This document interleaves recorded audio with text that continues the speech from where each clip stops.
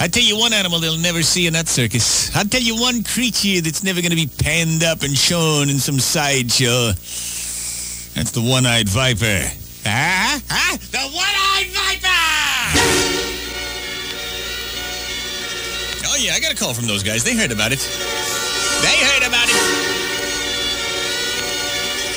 I had a rare breed of viper.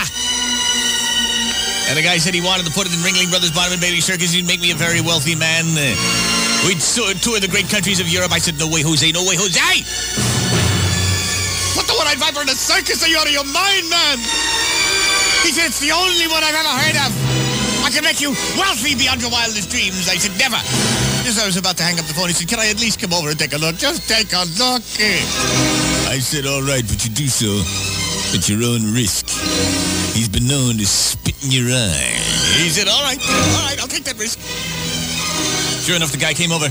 He said, Mr. Barnum has authorized me to give you this briefcase, and here is $10,000 if you just at least let me take the viper for one shot. I said, no. He said, well, at least tell me a little bit about it. What are his colorings? I said, it depends on the viper. Some white, some black, some yellow, some red, some brown. He says, well, what is yours? I said, well, it's white. With the weight of a black, the guile of a red, and the pugnaciousness of a yellow. He said, my God, it sounds like... I said, yes, it's a one of a kind. It is even more rare these days because this is a one-eyed hooded viper. He said, a hooded viper? I said, yes, they are very rare. They very rarely last long in the hooded capabilities. I spotted my enthusiasm in the little man's face. He said, what kind of habitat would we have to make for him if we were to come to some sort of a deal? What are his environs? I said, well, he likes areas that are dark and dank, semi-fetid, and just a tad tang. He said, my God, we can do that. We can arrange it.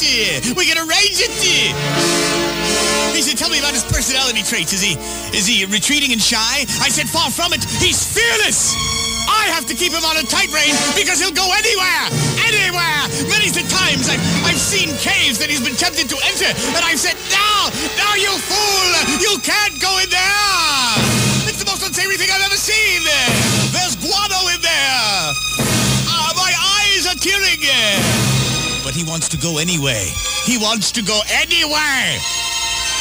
well, does he react to it? I said, no, he's deaf and dumb. He can see.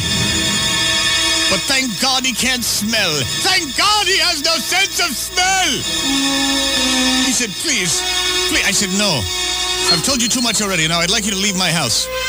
He said, but at least let me see the one-eyed viper. Can I at least see? I have to tell Mr. Barnum that I saw him. I said, well, all right, he's in the backyard. You can look out this window here, but only take a brief peek.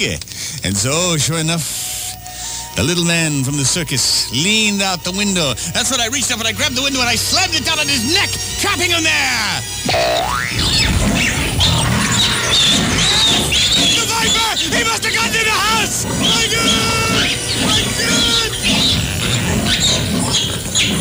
Yes! And I lifted the window. I said, I'm sorry about that. The window just slammed down, sir. I don't know what happened. He said, that was the viper. I said, yes, that was the viper. Somehow he'd gotten in behind us. We were so enthusiastic talking about him that we didn't see him enter. He said, my God, I was that close. I said, yes, you were that. Where is he? I said, he's under the couch. He's under the couch. Don't go near there. Now get out of my house. Get out of my house. You've caused enough problems already. He turned in the doorway. He said, well, Mr. Barnum will never believe me that I was that close. Mr. Barnum will never believe me. I must have proof. I said, young man, the proof is in the pudding. Announcing the